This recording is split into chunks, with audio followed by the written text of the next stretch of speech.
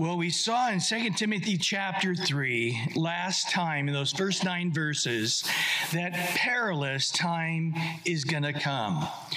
Perilous, not for the world, but for Christians. Those who want to live in the light, it's going to be a tough place to find the light. People that want to hear the word of God, there's going to be very little of that. We're going to get next week and see that the last days, people are going to not only want, but demand that their ears are tickled to hear what's pleasing to them. I'm okay, you're okay, it's okay, just you're great the way you are. No pressure, no change, just simply the spirit of the age is whatever you believe is good enough, however you live is fine.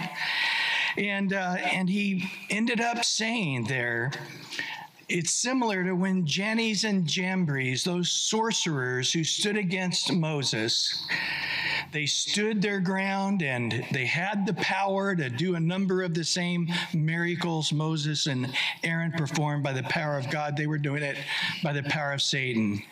But eventually their progress became evident that it could go no further.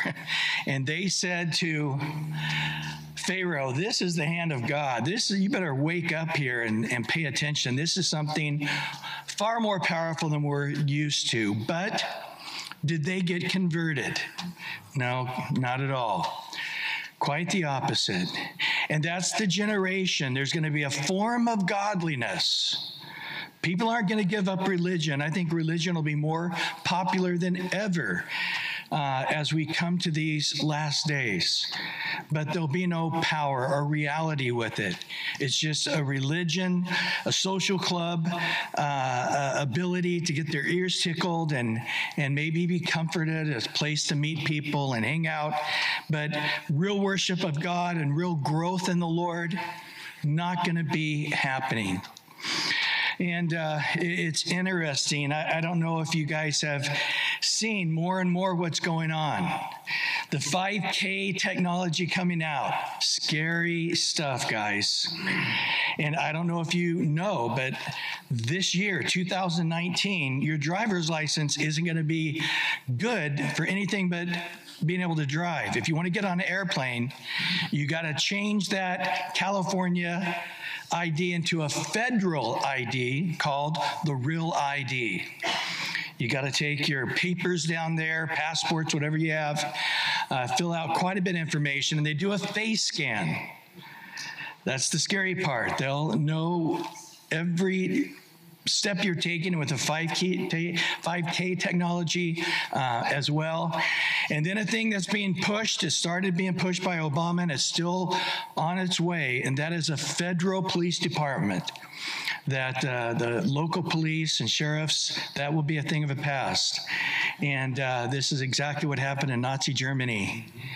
So, for us, we know these perilous times are coming. We see that the Bible says you're going to have to eventually have the mark 666 to buy or sell or travel.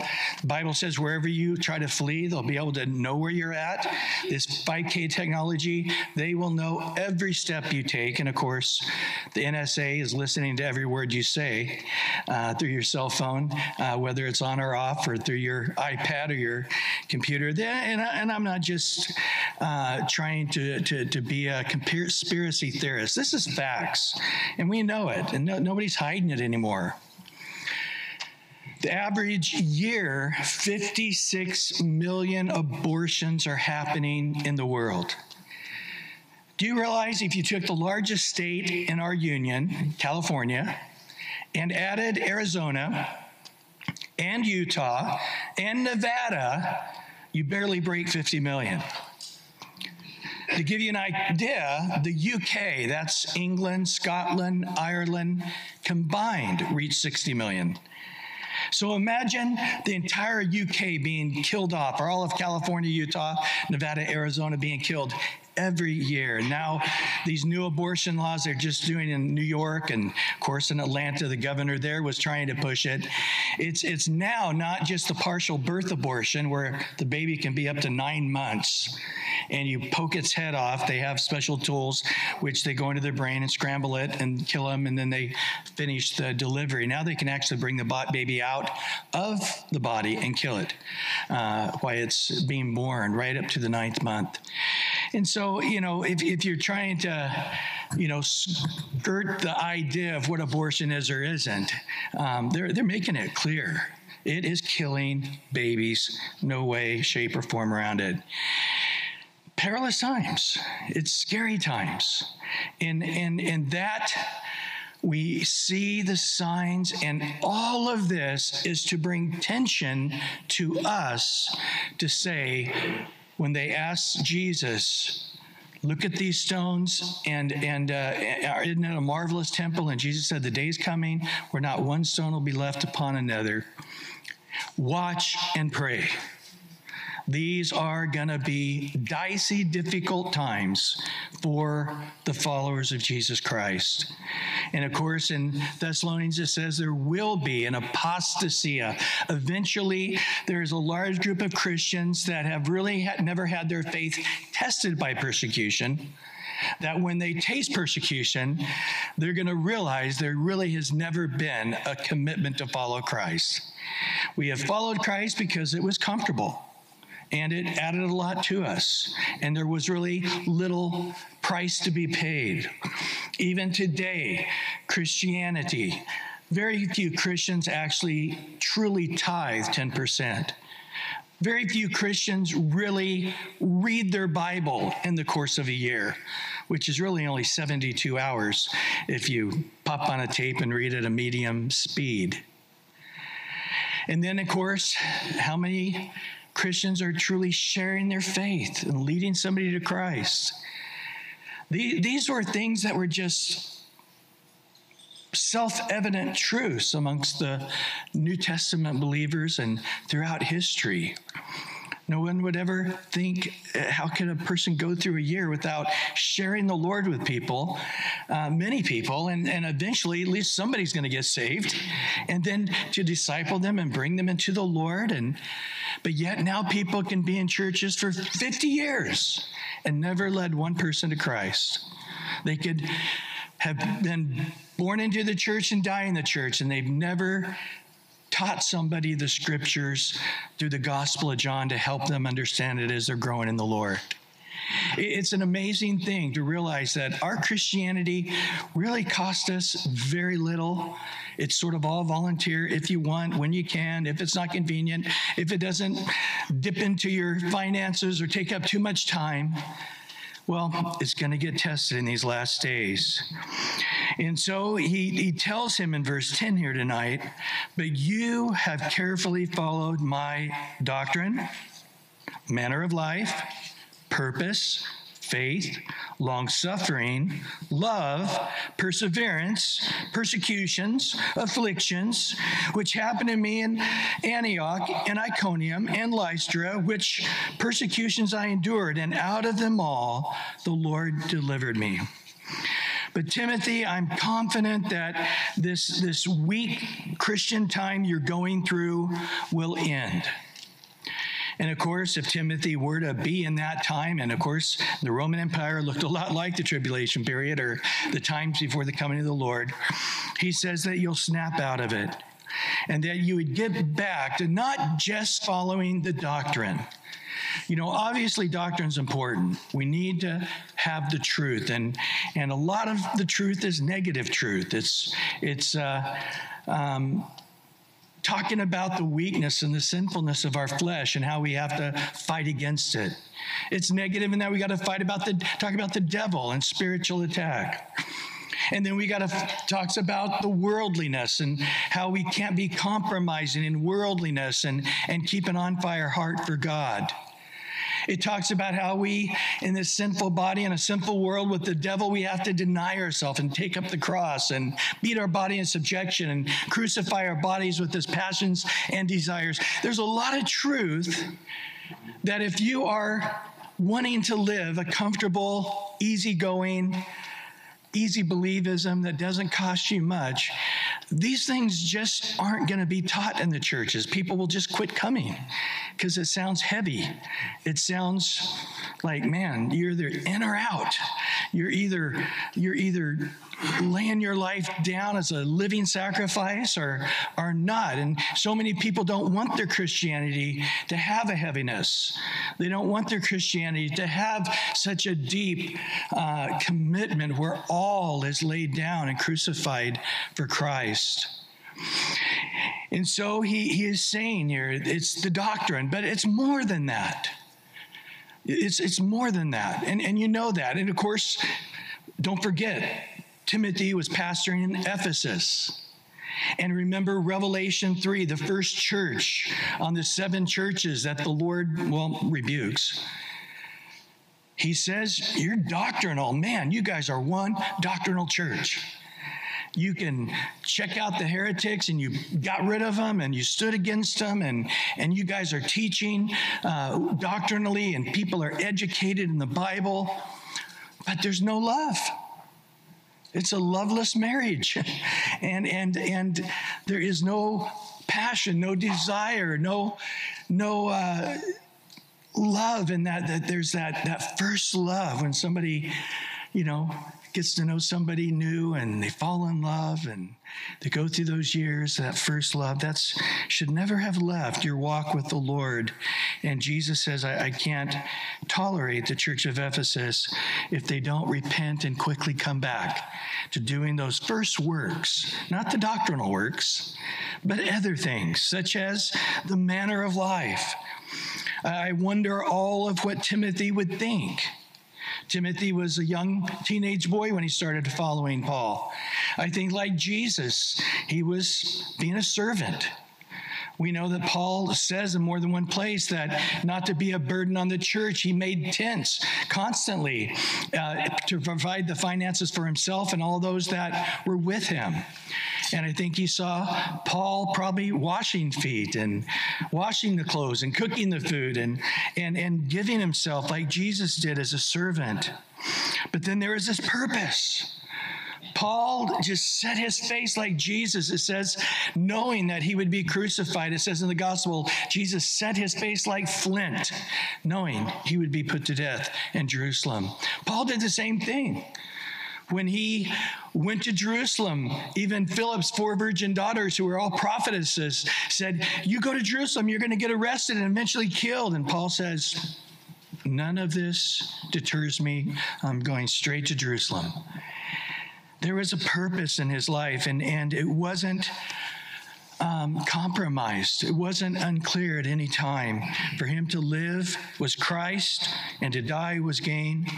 And then there was a faith, trusting the Lord, a long-suffering patience with people. As we saw in Thessalonians, he said, like a nursing mother, I was with you, all of you, tenderly loving you, patiently. We see the church of Corinth and how badly they were treating Paul, but yet he loved him. And he says, it seems like the more I love you, the less I am loved by you. The more I show you respect, the less respect you show me. And it doesn't matter. I'm not going to change. This is how Christianity works. And interesting, love is sort of mentioned in the list of this in the middle, where he says the love. You know that I didn't just do it doctrinally or like Jehovah's Witnesses knocking on door after door to pass out their tracts. That when Paul preached and Paul discipled and Paul prayed for those who were sick, there was a genuine love and a perseverance. Boy, we know about that. Shipwrecked 3 times, a night and a day, twice in the deep. Beaten with rods and whips, imprisoned, but he'd get right back up and keep going. The persecutions, afflictions, he had so many bodily injuries. In Galatia, he makes mention that you guys would have plucked your eyes out and gave him to me. According to the great historian Josephus, He said that Paul had a disease, and a big part of that would cause an oozing that smelled horrendous that would come from his eyes.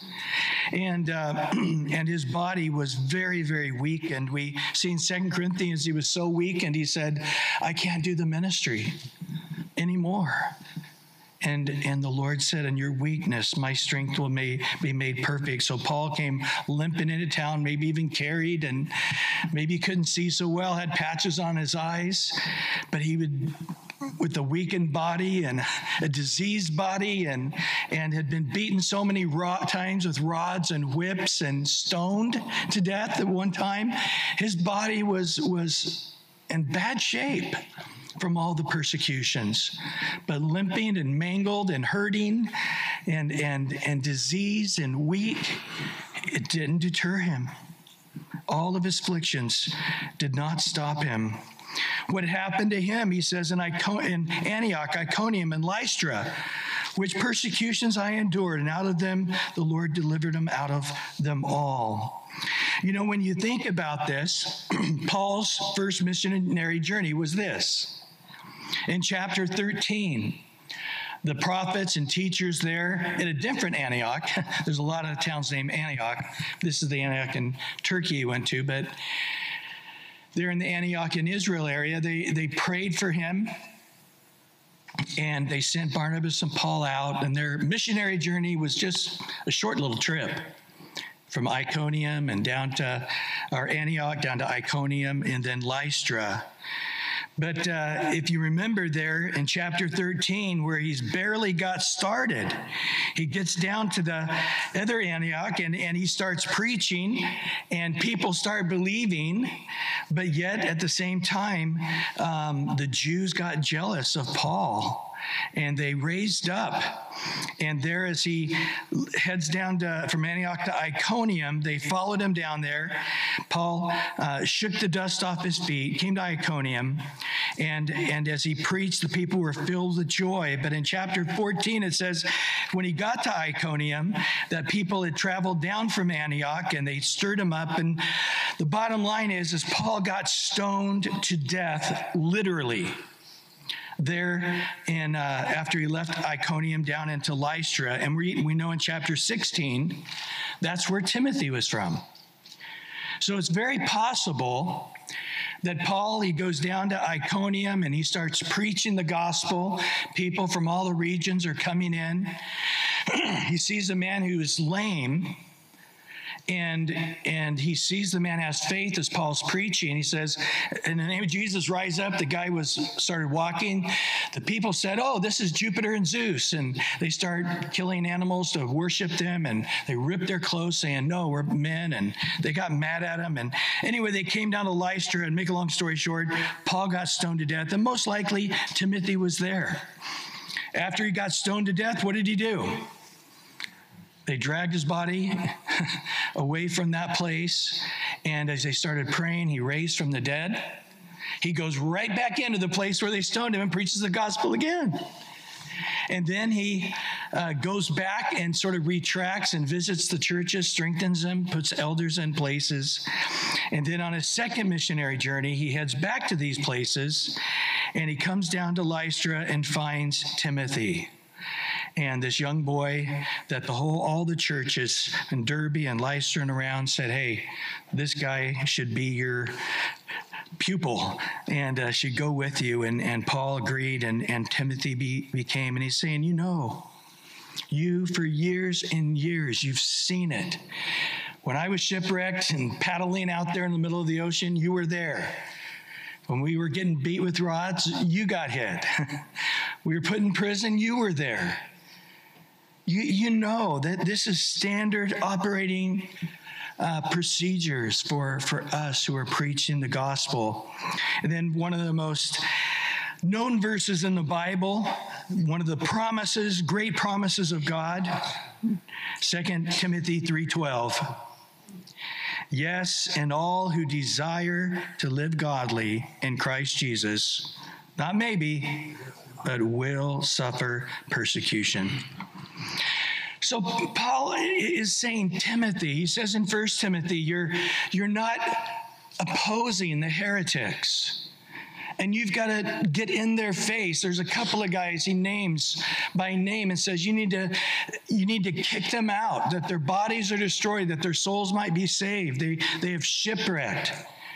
Timothy, you're not being the pastor that God's called you to be there in Ephesus because it's difficult to teach the truth. And in that educated city, you're feeling insecure. And he's telling him, you got to stay there. Timothy was wanting to leave.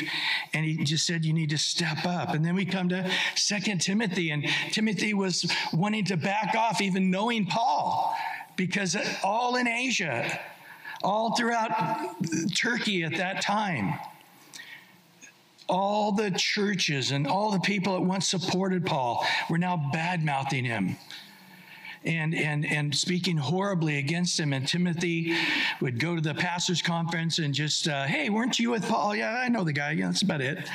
And Paul just says, hey, Timothy, I'll take it from these other guys, but not from you. You're my son in the faith. And he's telling him again, look, Timothy, even though you're not out preaching the gospel where it's never been preached before, you don't have to. Every Christian in every church who's being a light of the world, a salt of the earth, who's standing for truth, even though they do it gently and lovingly and kindly, you don't understand. When people are living in darkness and you flip the light on, right? Remember teenage kids, time to get up, flip the light on, shut the light off. Well, the world doesn't want the light turned on. They want their wickedness. And when you are coming, just your very presence is light, they're going to hate you. Look at a number of passages on this. In Matthew 5, verse 10 through 12. Blessed are those who are persecuted for righteousness' sake, for theirs is the kingdom of heaven. Blessed are you when they revile, persecute, and say all kinds of evil against you falsely for my sake. Rejoice and be exceedingly glad, for great is your reward in heaven. For so they persecuted the prophets who were before them. So it's always been the case. The Moseses, the Isaiah, Jeremiahs, the Daniels, it wasn't personal. It was spiritual. In Luke 6:22, Jesus, also this Sermon on the Mount, but has more added to it. Blessed are you when men hate you, when they exclude you. That's sometimes, it'd almost be better if they just hated you rather than excluding you, right? And revile you and cast out your name as evil for the Son of Man's sake. Rejoice in that day and leap for joy. For indeed the reward is great in heaven, for in like manner their fathers did to the prophets. This is something the apostles understood, because right after Jesus raised from the dead, remember, they were arrested. And they said, don't preach in the name of Jesus. And Peter said, Jesus told us to preach him. Do we listen to God or you? And so then they beat him with rods. And what does it say? The apostles went out rejoicing that they were worthy to suffer for Jesus' name's sake. So they really were geared up, saying persecution is not a deterrent to them. So Paul didn't go into a city where they were all worshiping Diana and people were getting wealthy from making all these idols, and they had all this giant temple, huge building with all these prostitutes of money-making religion with powerful people, that it's known that if you say anything other than their religion, they'll probably kill you. Paul didn't go in there and try to hide. He didn't go in there trying to, smooth talk him, so not to upset him. I don't want it to be me. If it's Jesus, it's okay, but, no. I think Paul was surprised. He wasn't stoned to death in every city. First missionary journey, he gets stoned to death, and he's like, well, yeah, I've already been killed once, Get stoned again? Read 2 Corinthians 11. He did. Beaten, robbed by Jews and Gentiles, people that he knew, people that were strangers. Jesus goes on to say in John 15, verse 18 to 20, If the world hates you, you know that it hated me before it hated you. If you were of the world would love its own. Yet because you are not of the world, but I chose you out of the world, therefore the world hates you. There you go. If you're a born-again believer, God's Spirit's in you, you are not going to be accepted by the world and their spirit. You're of a different spirit. In verse 20, it goes on, remember the word that I said to you, a servant is not greater than his master. If they persecuted me, they will also persecute you. If they kept my word, they will keep yours also. But all these things they will do to you for my name's sake, because they do not know him who sent me. And then in John 16, 1 through 4, these things I've spoken to you, that you should not be made to stumble. They will put you out of their synagogue. Yes, that time is coming that whoever kills you will think that he offers God service. These things they will do to you because they have not known the Father nor me. But these things I have told you, that when the time comes, you may remember that I told you of them. And these things I did not say to you at the beginning because I was with you. So guys, brace for it. There is no way around it. It's not your personality. It's not that one little sentence that you said that was a little bit sharp. It's the fact is, guys, it's anybody who's desiring to live godly. Paul didn't say, now, just so you know, the top 10% of the most godly person, they're going to be suffering. He said, no, even the weakest of Christians that are just desiring to be holy as God is holy, they're going to experience it. Just the desire in them, wanting to live godly in this life, it's going to be incredibly offensive to the world. And you can't get around it. And the fact is they're going to hate you, and you're going to be going, I'm so kind, I'm so nice, you know. I spent an extra $20 on the Christmas present for them, and they still don't like me. And, you know, they go out and drinking. I do everything I can not to condemn anybody for what they're doing, and they tell the dirty joke, and I just sort of grin and walk away. I don't rebuke them or anything. I don't understand why they're not including me, why they're excluding me, why I can't. It's because I'm a nerd. I was that way in junior high and high school, and now I'm working at this job, and I'm just a repeat of the high school. It's not. These are all things that Satan's trying to throw at you, maybe our own human mind. But the thing is we need to walk as men. We need to walk godly. It's good that a man bear his yoke in his youth. It's good that he put his face in the dust and wait for the salvation of God. It's not a bad thing, though nobody else is following Jesus at work, in your school, in your family, that you are. And it irritates them. And you're not trying to be irritating. It's just simply light and darkness don't mix, right? I mean, darkness is the absence of light, and when light comes in, darkness can't dwell. And so he's saying, Timothy, you're there, and you're trying to be everybody's friend, and you've read 4 times How to Win Friends and Influence People, and you find out no matter what you say or how you say it, you got a percentage of these non-believers that come, or carnal believers that don't like the conviction. They feel a push. They feel condemned. They feel all these things, and they're throwing it back on you, saying, man, why are you teaching such sharp, hard messages? Can't you just lighten up and just let us all feel good for one Sunday or whatever? And he's just saying, I'm sorry, Timothy. It's a part of the yoke all of us who are followers of Jesus have. They hated him. They're going to hate you. Those people he loved and taught and healed were screaming, crucify him, crucify him. And so quit trying to get away from it. Quit trying to be the one Christian that gets along with all non-Christians. Quit trying to dim down the light so you're not irritating people as much. Stop it. You can't do anything about it. Jesus was perfect. Perfect in love, perfect in kindness. All his brothers that he grew up with, it says in John 6, sought to have him killed, tried to persuade him to go up in the midst of the feast, knowing they were waiting to ambush him. And it says, because they didn't believe in him. Here you grow up with an older brother, perfect in kindness and love, a servant, helping mom, helping raise all the boys and the girls in the family. But yet what happened?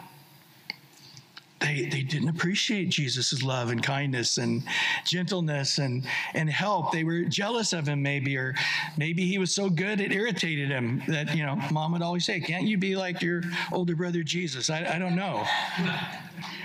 But Jesus was perfect. It said that he did all things well as a carpenter in Nazareth. It said even there, he did all things well. But when he came to Nazareth, he preached the gospel. The people were amazed at the gracious words that he spoke. And what was the reaction? They were offended at him. Where did he get these words? And who is he to tell us? And they took him to the pinnacle of the temple to kill him, to throw him, or the pinnacle of basically it's a cliff there in Nazareth. They were going to throw him off and kill him. And it says he left there in Nazareth. He could do no mighty miracles there because of their hardness of heart. And no prophet has honor in his own hometown among his own relatives. I'm just saying, it's me. It's really not the non-believers. It's me. Yeah, we do, don't we? I mean, we as in human flesh, we are just unappealing to other human flesh. I mean, we can appeal for a short time here and there. But if you got to hang out day after day in an office or work side by side with guys at the work, it's just eventually our fleshliness, just humanness. I don't mean sinfulness. I mean just our humanity, right? You wanted to talk to him close and they got bad breath, or they were telling you something and you just were a little preoccupied and they didn't react right and they're upset. And so you got to understand that if you're going to live godly, if you desire to live godly, you're not even doing it yet, you just desire it, don't try to change the formula. It's not going to work. Just accept the fact that when you tell people about Jesus, if the Holy Spirit hasn't been drawing them unto the Father, they're going to hate you. Jesus says, I will show you the scars of my body in Galatians 6, that I preach Christ and him crucified. And if I quit preaching the cross, then I wouldn't have a scar. But when I tell people their sins are so hideous that God had to come in human flesh and pay for their sins by dying a horrible death, it's offensive to them. Well, in verse 13, and so these persecution's going to happen with non-believers, whether they're mean non-believers or nice non-believers or amiable non-believers. The fact that you're there and you're not of their spirit and you're of the Spirit of God, it's knee-jerk reaction, it's offensive. But to those who are called to believe, it will become the wisdom and the power of God, even though the first reaction might be it's foolishness and offensive. But at the same time, you got the real bad guys happening. But evil men, verse 13, but evil men and impostors will grow worse and worse, deceiving and being deceived. They're drinking their own Kool-Aid, man. They have convinced themselves their lies are truth. Jesus tells us the first thing he said when the temple, when they asked him about the temple, Jesus said, here's the first thing he said in Matthew 24, 4 and 5, take heed that no one deceives you. Now, you wouldn't think that he'd have to say that to his disciples, right? But he's going, these guys are going to be good. I mean, these guys are going to have a different Jesus, a different gospel. It's going to be a more palatable Christianity for the everyday person that doesn't cause you to be so separated from the world and have such a different idea that the world is standing in such contrast with you. And it's going to be appealing to all of us at some point. And then he said in verse 5, and it's not going to happen once or twice, Jesus said in Matthew 24:5, for many will come in my name saying, I'm the Christ, and will deceive many. Of course, one of those will be the Antichrist himself.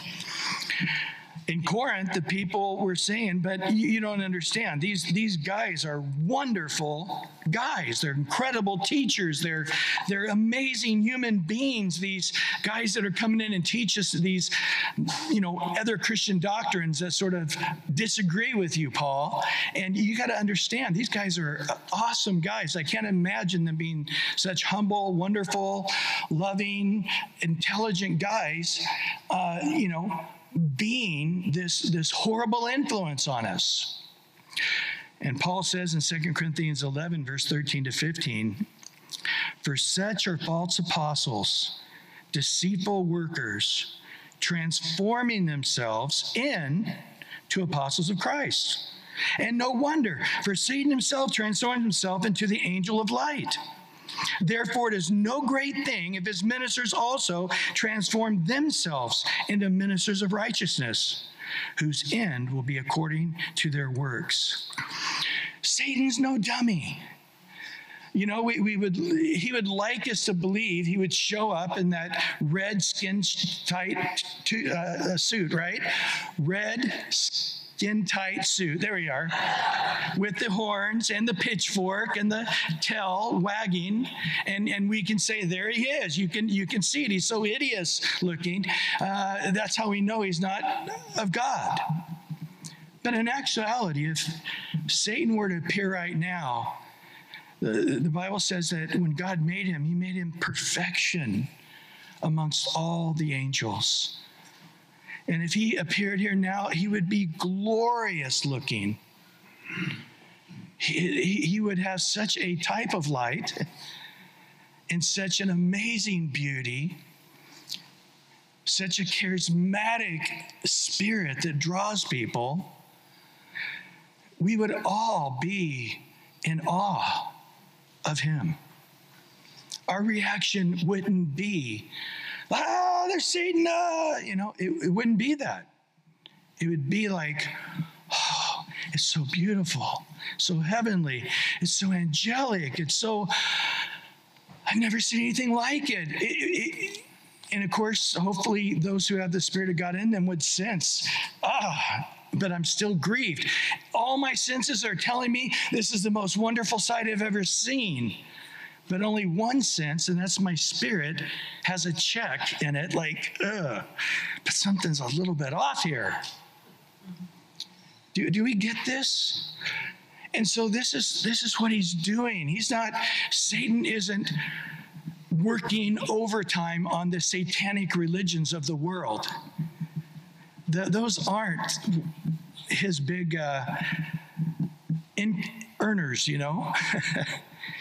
He would rather create religions that look so much like Christianity and have such a orderliness and a beauty to them that it would cause people who are fighting in the trenches to live for Christ and having spiritual warfare, having to be strong in the Lord and the power of his might to fight against principalities and powers and trying to live holy and godly in this world, trying to pray without ceasing, fasting, meditating God's word day and night, sharing our faith and being rejected after rejection. And then they tell you, just sign up in the Mormon Church and we'll give you a really good job right here in town, at Hewlett Packard or the Marriott or whatever, and you don't have to be struggling like this. And this is what these guys were doing. Paul, man, he's got beat, and now he's in prison, and look at us. We're wealthy, and we're staying in the finest hotels, and we're doing so well, and people love us. And yeah, even the non-Christians, we're not at each other. There's not this animosity between us, they're doing their thing, we're doing ours, and they respect us, we respect them. And here's Paul just in the trenches fighting it out. And Timothy had been fighting it out with Paul. And now in Ephesus, all these religions and all these teachers are coming through, and they're close, but not close enough. And Timothy is like, wow, I can have a Christianity without the difficulties that I had as I was with Paul. There's a Christianity that it's pretty nice. And I just realized that the people now coming to church, I just can't say certain things. I got to stay away from certain topics. I can't, I can only read part of Paul's letter that he wrote, because some of it would just cause people to leave. And he's now telling him, Timothy, don't get sucked into this. Don't get lost. These guys are evil men, even though they look like angels of light, even though they look like ministers of righteousness. It's not true. This is what I told you, and it's not going to slow down. It's not going to get easier. It's going to continue, especially in the last days before the coming of the Lord. They're going to grow worse and worse. They're going to be deceiving, and they're going to be deceived themselves. And so they're very, very sincere about their stories of talking to angels and having a near-death experience and seeing certain things in certain ways and writing their books. And they have all of these experiences in this supernatural realm that they themselves are convinced truly happened. And Christianity as you know it is a little different than what you thought all along. Let me explain it to you. Be careful, guys. And in verse 14, but you must continue in the things which you have learned, been assured of, knowing from whom you've learned them. Timothy, I don't need to tell you, but there's not new truths out there. Remember, Paul writes in Thessalonica, he says, I hear you guys have been getting letters from me. And they're saying things differently, like, hey, I'm sorry, but since I was last at Thessalonica, I've actually understood that what I preached to you wasn't quite correct, and I'm going to fix it here in this letter. And evidently it was about the coming of the Lord, the rapture of the church. And Paul basically says, look, if you get a letter from me, he says to the Galatian church, even if an angel appeared to you, saying something other, different than what I've taught you, let them be anathema, damned to the lowest part of hell.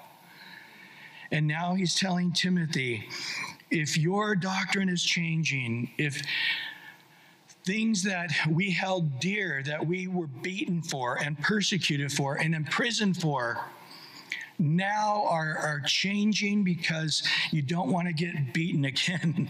You don't want to lose the friends you have. You don't want to upset the church in Ephesus that you're pastoring.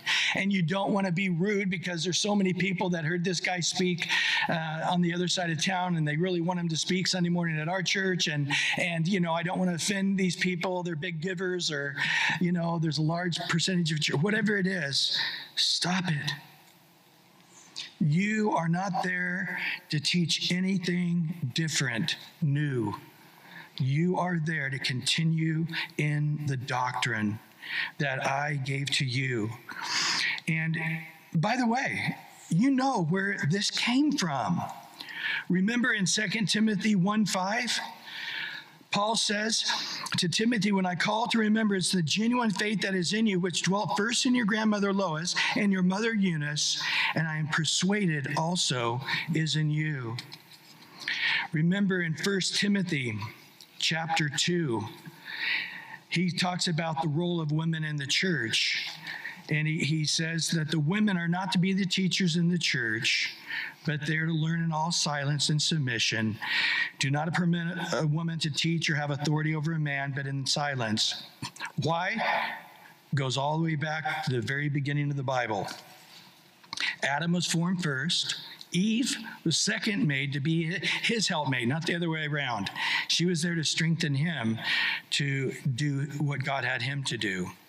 And Adam was not deceived, but the woman being deceived fell into transgression. So that's it. Adam didn't get deceived by the serpent. The woman did. When she said, Adam, take the fruit because I ate some. I want you to eat some now. He knew he was sinning. It wasn't an iniquity. It wasn't being deceived. It was a transgression. And that's why it says in Romans 5, through the one man's sin, Adam, sin came into the world. And in verse 15, nevertheless, she will be saved in childbearing. The word saved isn't like salvation. Saved, she's got the opportunity in children if she continues in faith, love, holiness, with self-control. And so Paul is saying, look, the women can't do what men do as far as teaching and having authority in the church, but their ministry is just as big, maybe even bigger, because they can pour their ministry into the future pastors, future missionaries, future men of God, why they're in their childhood. Now, I want to look at verse 15 here for a minute. It's very specific, very important. It says, and that from childhood you've known the Holy Scriptures, which are able to make you wise for salvation through faith, which is in Christ Jesus. So he says, you know who you've learned this from. Yes, Paul, no doubt, he's referring to that. But then he says far more, these truths you've known since childhood. And that Greek word is the Greek word brephos, which is used for a baby in the womb or newly out of the womb. And he could have used two other Greek words that refer to small children, toddlers, and even small children under 10. But he didn't. He used this word saying that basically from the womb. I know Chuck Smith, his mother read the entire Bible several times to him while he was in the womb. And all through his adult life, he had verses of the Bible, obscure verses, memorized. And he said, I hardly even remember reading them, but yet I have them memorized. And he believes it was from the womb in his infancy that those things were placed into his heart. And so these things that you got from your grandmother and your mother, as they were pouring into you when you were in the womb and an infant in the crib and as a little guy learning how to walk, they just kept pouring the scriptures into you. And now these things are what's going to make you, number one, wise for salvation. So again, it's not necessarily returning to salvation, being born again. It's saying you're going to be saved from error, and you're going to save the church from error. And you're going to know when these guys are saying something different, because you know the real thing. From infancy all the way up to when you were a teenager and you started traveling with me, you've never not been around good, sound doctrine. And so now don't let these guys move you from this, and he makes it clear, the Holy Scripture. And I'm just going to read verse 6 and 17 and end here tonight. All Scripture is given by inspiration of God, God-breathed, and is profitable for doctrine, for reproof, for correction, for instruction in righteousness, that the man of God may be complete, perfected, lacking nothing, thoroughly equipped for every good work. So they were trying to move him with other literature, maybe other philosophers. And he's coming back and he's saying, let me tell you, the Word of God is complete. And that you don't have to second guess yourself, saying, but there's other information out there in the world. Yes, that's absolutely true. God didn't put all truth in the Bible, but all that's in the Bible is truth. And if any of it contradicts the Bible, it's false, not the Bible. It's an error. And so, Timothy, get back to the basics, right? Maybe Timothy wasn't hungering for the word because people had begun weakening him in his confidence in the Bible. And, I've been in those places where I got around some theologian type and start trying to convince me the Bible's not correct here and not correct there, and having to dig in and study and come back at them. And I'm confident that not one jot nor tittle, not one period or comma of God's word is incorrect. Not any of it will pass away. But all of God's word is true. It'd be easier for the entire Milky Way galaxy to be incinerated than for one jot and tittle of God's word to be changed, right? It's indestructible. And we'll take some more time and look at that in the weeks to come. And Lord, we come to you now, and wow, it wasn't enjoyable, but we know it's true. We know we need to hear these things, the battle plans. Oh, I wish we were just in the garden and no more war. We long for heaven. We long for peace. We long to be in our brand new body and the struggle over. We long for the devil to be cast into the abyss and no more smell, feel, hearing of him ever again. But Lord, we're not. We're having to get ready for the battle, sharpen our swords and practice our bow skills and get prepared and ready. Because we know that out of all the times in history Christians had to fight for their faith, we know that an apostasy is coming, where there is the majority of people that will go to church in comfortableness, will not follow you, if it means really doing what you have always said to do, denying ourselves, taking up a cross,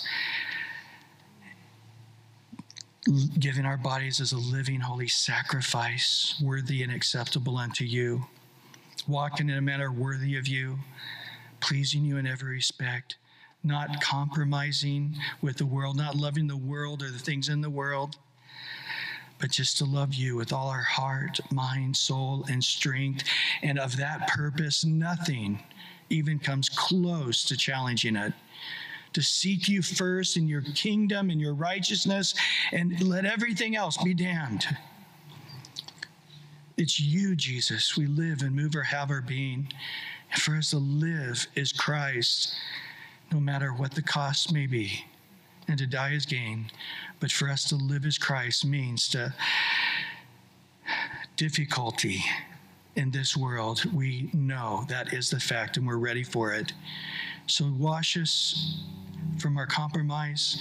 Heal us from our flimsy Christianity that we're calling Christianity, and let us get back into the scripture that's able to make us wise to follow you as you truly said to follow you, not in a way that's easy for us, but in a way that's true. In Jesus' name, amen and amen.